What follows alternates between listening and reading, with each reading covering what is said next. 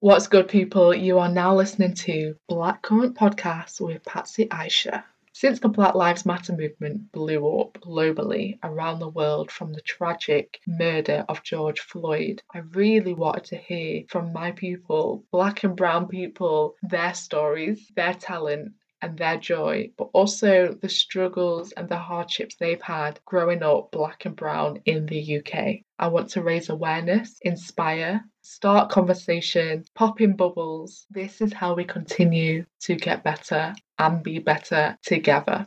In this series of episodes, you will hear from some of my closest friends and how it's been for them growing up. Welcome to Black Current Chats with Patsy.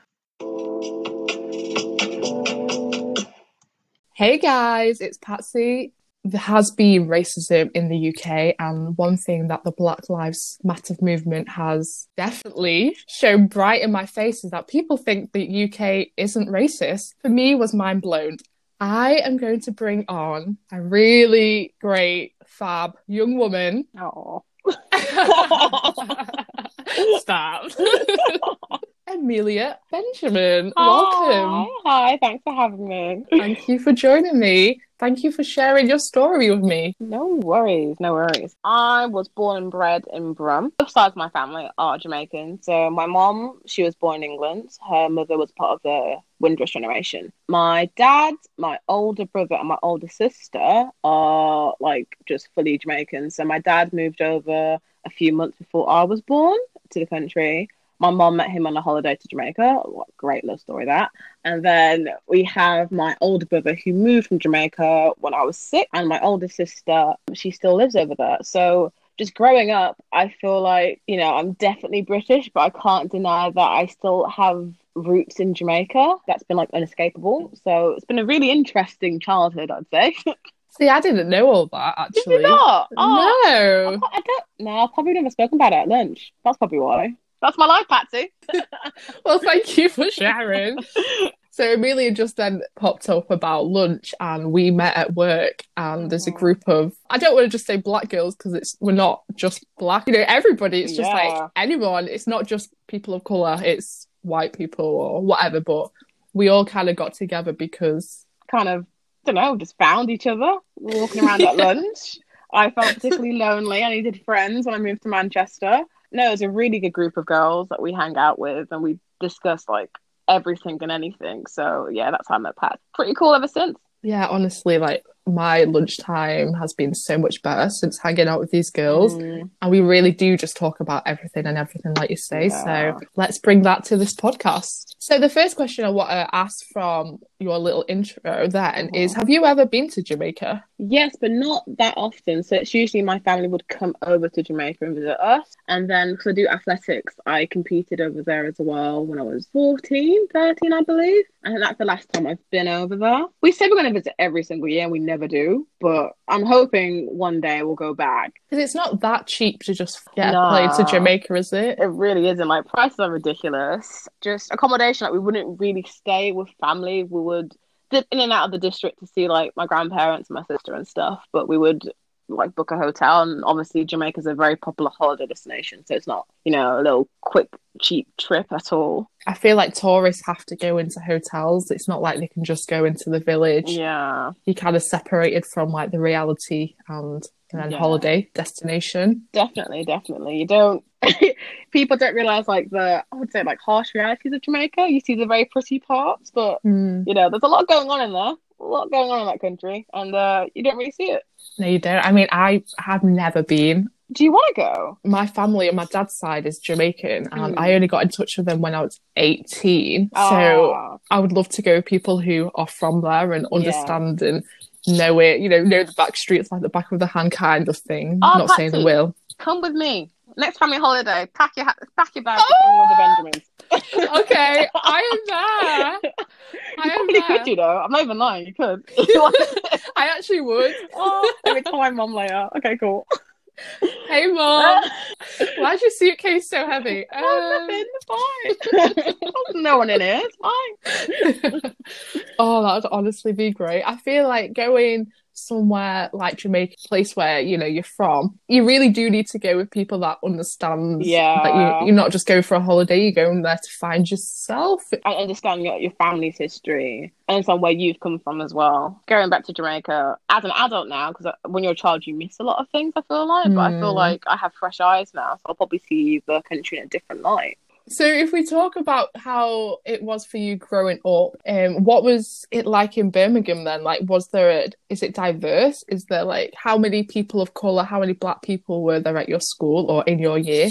Birmingham as a city, I think, is quite diverse. Long story short, my brother came from Jamaica. He had problems in his secondary school. My mom moved me and my little brother to a different part of Birmingham called Sutton Coldfield, and in particular Fort Oaks, which is a very white area. Primary school, I think we had 2 year 5 classes, and I think I was the only black person in that. And then going to secondary school, I can count how many black people were like within the whole like years on like my hands. Like there wasn't much diversity at all at that school.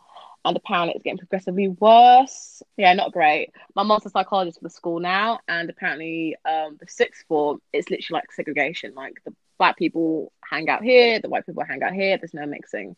So it's a bit mad. I think during my school years, it was a weird one. It was a weird one because I had friends outside of school because of athletics who were more in the city Birmingham where like more black people are. So I still had friends who were black, but at school, because I speak a certain way and articulate myself in a certain manner, it was actually the white kids that used to call me a coconut. And they're like, yeah, and like, you're not really black. I'm like, what do you mean I'm not really? I'm sorry. Do you see my skin? Do you? Yeah. But there was a girl who I was friends with called Frederica, and she was like fresh Jamaican, like literally off the boat and everything. So she would like switch to patois like nothing. And people used to look at me like, why don't you do that?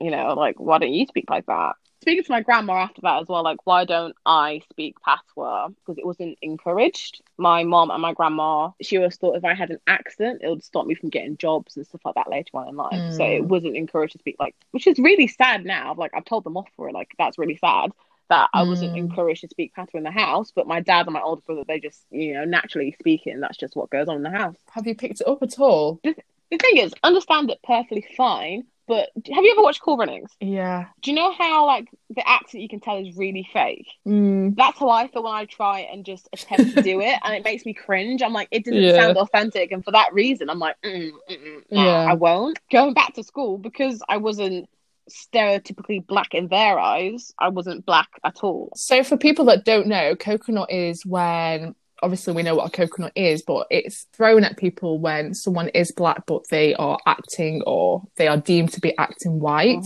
or speaking white. So they're white on the inside but black is their skin. Yeah. And it's a really horrible... It's a horrible, like, derogative term. It's hurtful because I would go to school, I'm getting this, and I'd go home and look at my family, and the conversations we have are obviously different to the ones I'd have with my white friends. I'm like, I don't understand why I'm clearly black. Even so, like, doesn't matter if I straighten my hair or if I speak a certain way, I'm undoubtedly black, and I'm proud to be black. Learning to be proud of my skin colour definitely was a long journey as well throughout school. I'm saying this quite bluntly, but do you feel like you had identity like problems, or? I think so. But apparently when I was younger, during like Sunday school at church, I was asked to draw a picture of myself.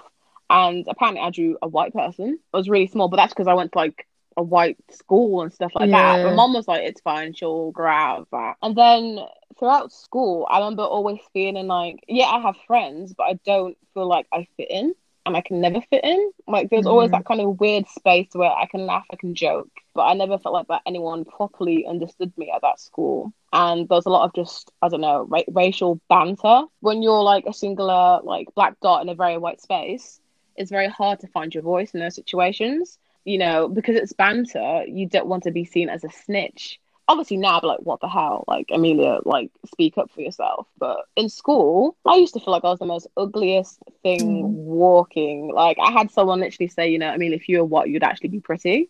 Like, little stuff like that. Yeah, little stuff like that. And those comments, like, they tear away at you. Like, over the years, they tear away at you. So just my self-confidence as well was just really, like, low. Like, in terms of, like, my looks. I think when I got to about 16 years old, and obviously I had friends in athletics, I kind of like, you know what, I don't agree with anything that goes on in my school almost. I learned to be more accepting of myself. It's actually so upsetting to hear even just a snippet of what you're going through, because I'm pretty sure it's only a snippet of what you had gone through.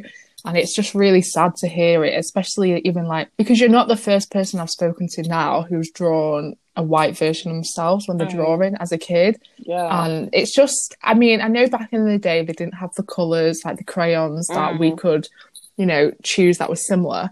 But even so, you know, like even so, it's just, why wasn't that facility there for us? Or why weren't we able to draw ourselves properly? And then like hearing people say that to you, I just have no words, because how do these people, like, you know, you're talking high school, they're still pretty young. How do they know these words? Oh gosh, Patsy, when I tell you the first time I realised I looked different, I must have been like 5 years old and playing tig and tag, and a boy didn't want me to touch me because I was dirty, and he used the N-word. I was 5 years old. I didn't know what that word meant. I went home, and this is where I had the conversation with my parents about just race, because they don't use that language around me. But this child himself knew that. So, you know, we always say that racism isn't inherent, it is taught. And I truly believe just in that case, it must have, because what other 5-year-old knows what the N-word means? So did your parents tell the school? Did the other parents get spoken to? What was the situation with that? So the tig and tag thing, that was just like the area I lived in. So that boy didn't even go to the school. Okay. I didn't play with them afterwards or anything like that. My parents had to talk with his parents, like obviously outraged. That was when I realised, I'm different. I'm different. Yeah. And that is so young. Yeah. I mean, obviously, you know, whatever age, you kind of want to be conscious of who you are, but it's not even in a nice way. Like, did your parents have to have the, you know, race chat with you? Yeah, they had the race chat around then as well. I think my grandma was very big on the race chat anyway, because of how she was treated when she moved to England as well. But yeah, I guess from a very young age, I've been aware of, you know, that people will perceive me differently because of my skin and the way I act as well. There are stereotypes. You know, love everyone around you and just be a genuinely nice person. It's not even a motto, but that's what I live by now. Positive affirmations as well. And just the truth. Oh, that's mad. So do you feel that because there wasn't diversity in your school, you weren't able to have like strong friendships growing up, other than like, you know, in school, obviously you had athletics? Yeah, I definitely think my friends that I have at university, I'd say I'm closer to them than I am with the ones that I've had at school. Even though we're still friends, like I've got, how many years has it been now? Since I was 11, so what, 12 years of friendship I've had with these guys.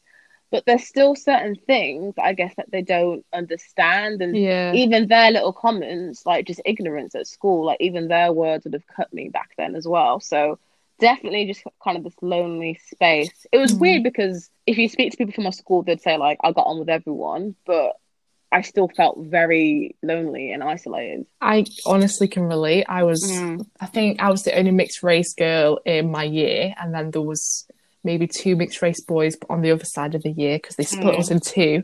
And then there was 1 black guy in the whole year. And then I think there was like twin sisters who were black, and we just never spoke because they were on the other side of the year. So like even the people that I was around because of the classes, I was never around anybody who looked like me. And like I do have friends that I still talk to from school, but I feel sometimes they just don't get it. Or they didn't pick up on the things when I really needed them to, even though we're all young. It's like you just needed the support or something. Yeah, definitely. I definitely agree with that. Oh, it is hard, isn't it? Yeah, no, I felt what you just said in my chest. I was like, oh, I totally relate to that as well. Yeah. Do you feel like the Black Lives Movement has made you aware of things, like it's triggered things from your childhood? Definitely. I keep bringing it up in work. So I work in the education department at the BBC as well. And for me to get my point across about why it's important to educate children on race, I always have to bring up like examples of what I went through in school. So even that memory of, the first time I recognized I was different, I've had to use that as an example in a letter saying from the age of 5, kids are aware, they're becoming aware that they can be treated differently because of their skin tone. Because there's so much around Black culture at the moment and people sharing their experiences, and these school children also sharing their experiences.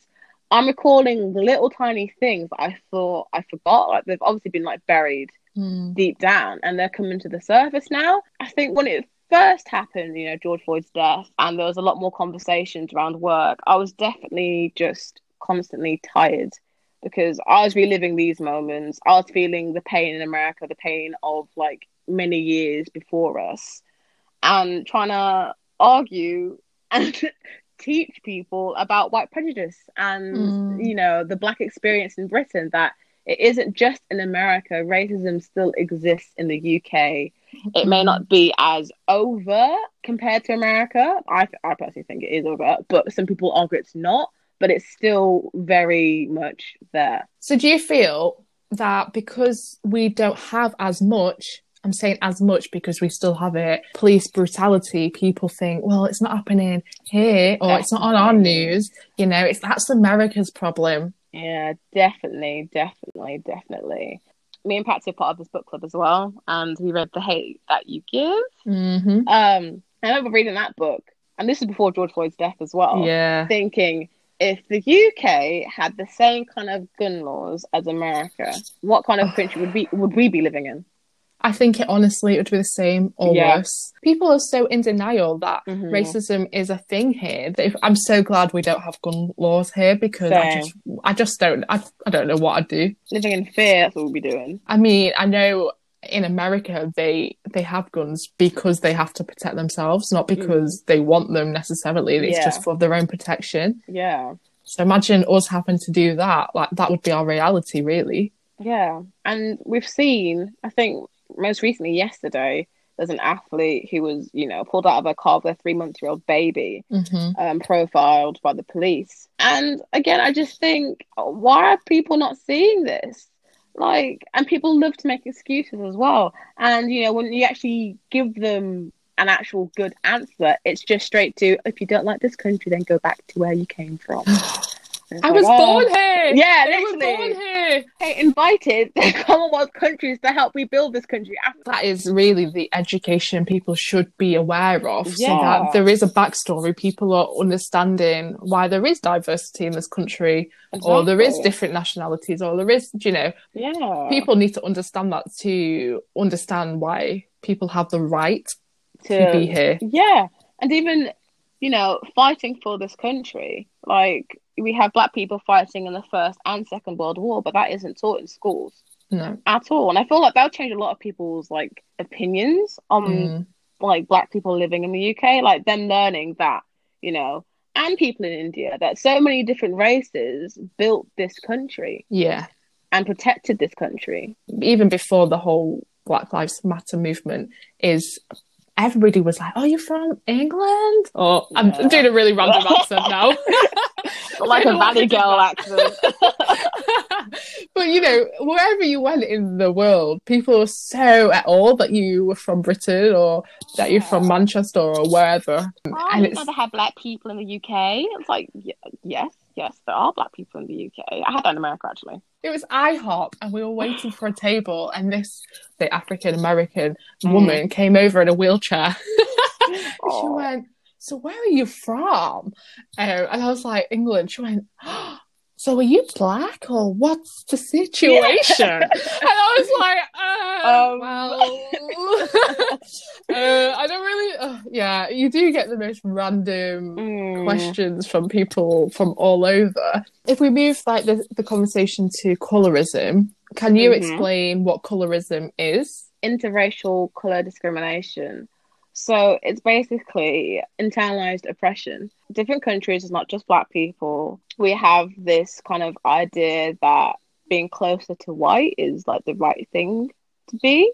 You will have better job opportunities and ultimately you are more attractive. So colorism is then like a discrimination, usually within like the same race. So Black people, the whole team light skin, team dark skins, and just yeah, it is just discrimination against a different skin tone to yours, like a darker skin tone usually. Have you ever been a victim of colorism? Yes, kids at school saying I'm a coconut.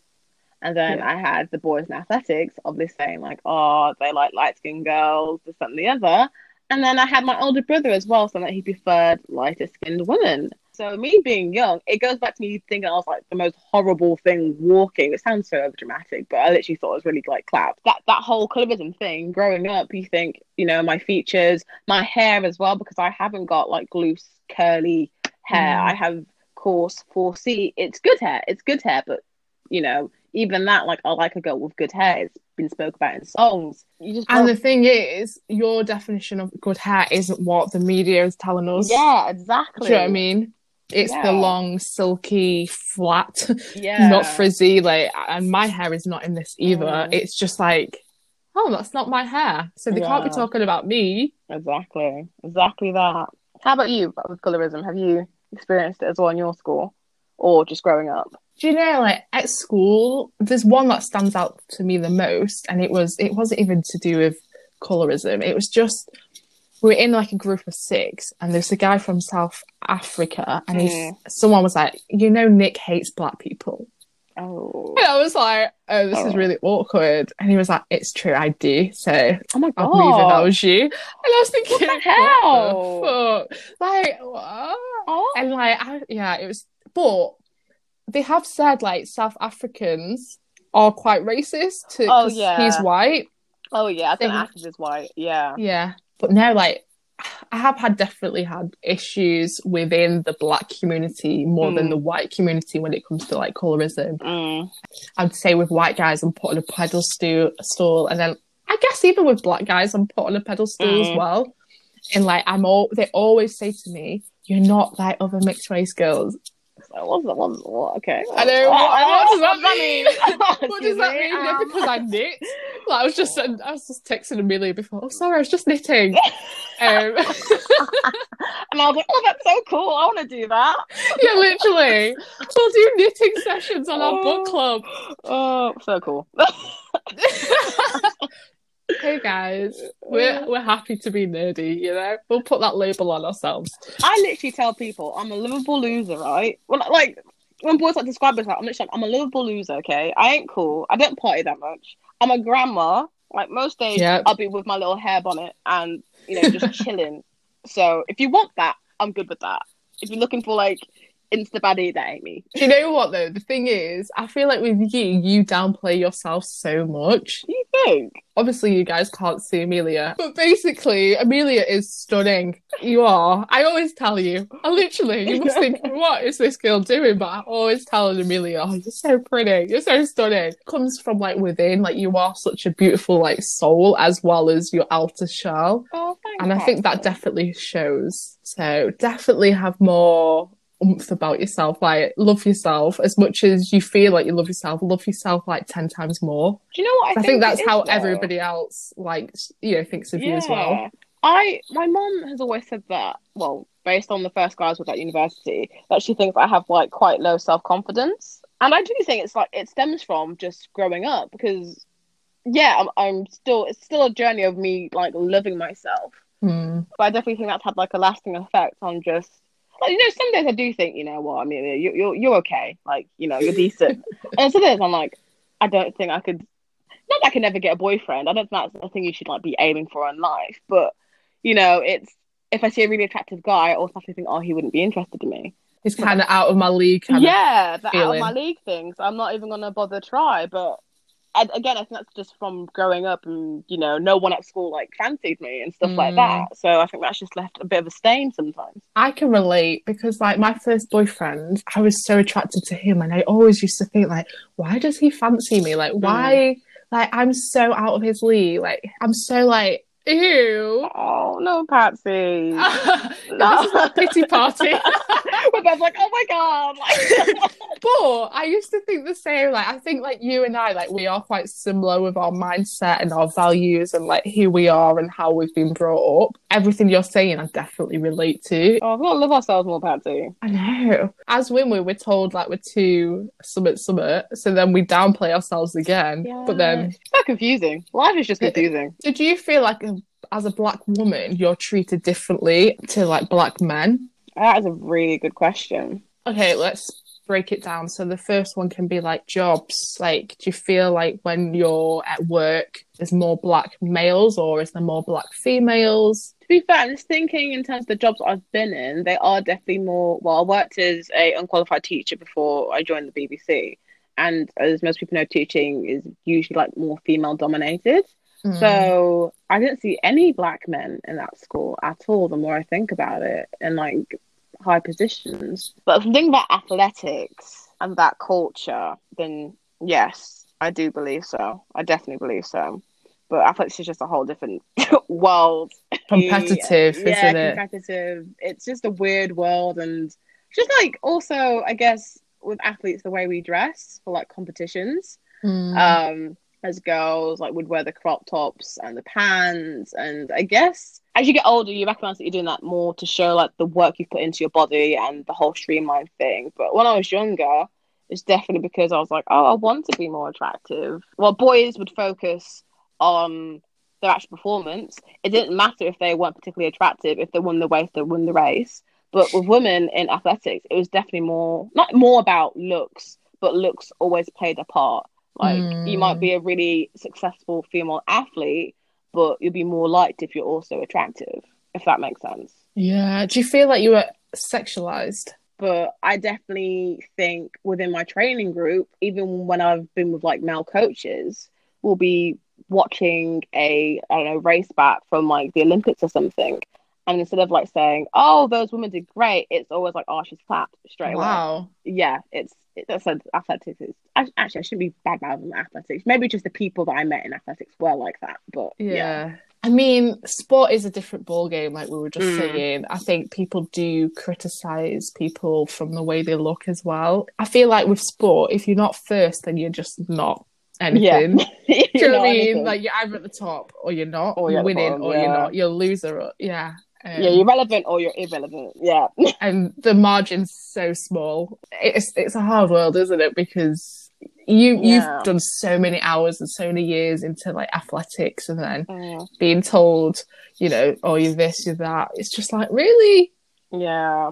How about basketball with you? I feel like people thought I would be automatically be able to dunk, which I can't. I can't jump. People think I should be fast. I mean, I am actually quite fast. I think because I felt like I've not been good enough in like a lot of aspects of my life, like even things that I love, I still pulled myself back. Yeah.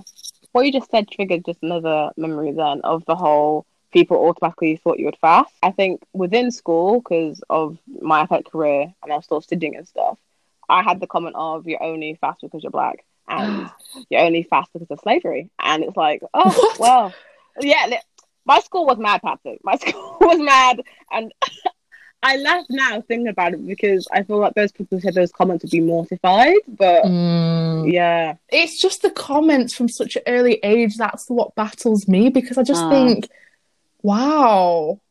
Yeah. I think people are more conscious of what they say now, but I definitely think so. Moving forward, what do you think we can do to keep the conversation going to better Black lives? Education is the main thing for me. I'm not just saying that because I work in the education department, but I do feel like the younger that you have these conversations, the better like those children will grow up to be. Like the worst conversation you can have about race is not to have a conversation about race, and the earlier the better. So I feel like Black Lives Matter, it isn't being shown on the news as much at the moment. So people think, oh, it's died down. It hasn't died down. It's still very much there. And it's still challenging those, like, you know, racist comments, those ignorant little passes people make at work. It's still having uncomfortable conversations. That's the thing. It's for us to get out of our comfort zone as well. And for white people also to educate themselves too. Like it shouldn't be all put on us. In terms of colorism, I have noticed a shift in social media anyway of like uplifting dark-skinned Black women. I hope it's not just a phase and we keep, pushing on these messages of love and self-acceptance. Amen. I have to say thank you for being so open, honest. It's a big thing to share your story, and I'm really grateful. And you too, Patsy. You brought things as well. One thing I've learned in life is when you have that communication with somebody, that conversation, you realise that you're very similar. There's always something that brings you together and connects you. And that's normally where the love starts. Again, thank you for joining me. Thank you for listening to Blackcurrant Chat, hosted by me, Patsy Aisha. If you want to continue this conversation, then holler at me. I'll put my details in the description box. If you want to listen to any more content by Blackcurrant Podcast, then check us out on Apple or Spotify. And a massive thanks to my guest. Thank you for sharing your stories, your journeys, and you to the table. Every conversation counts. Let's keep Black Lives Matter movement a movement and not a moment. Until next time, I've been Patsy Aisha.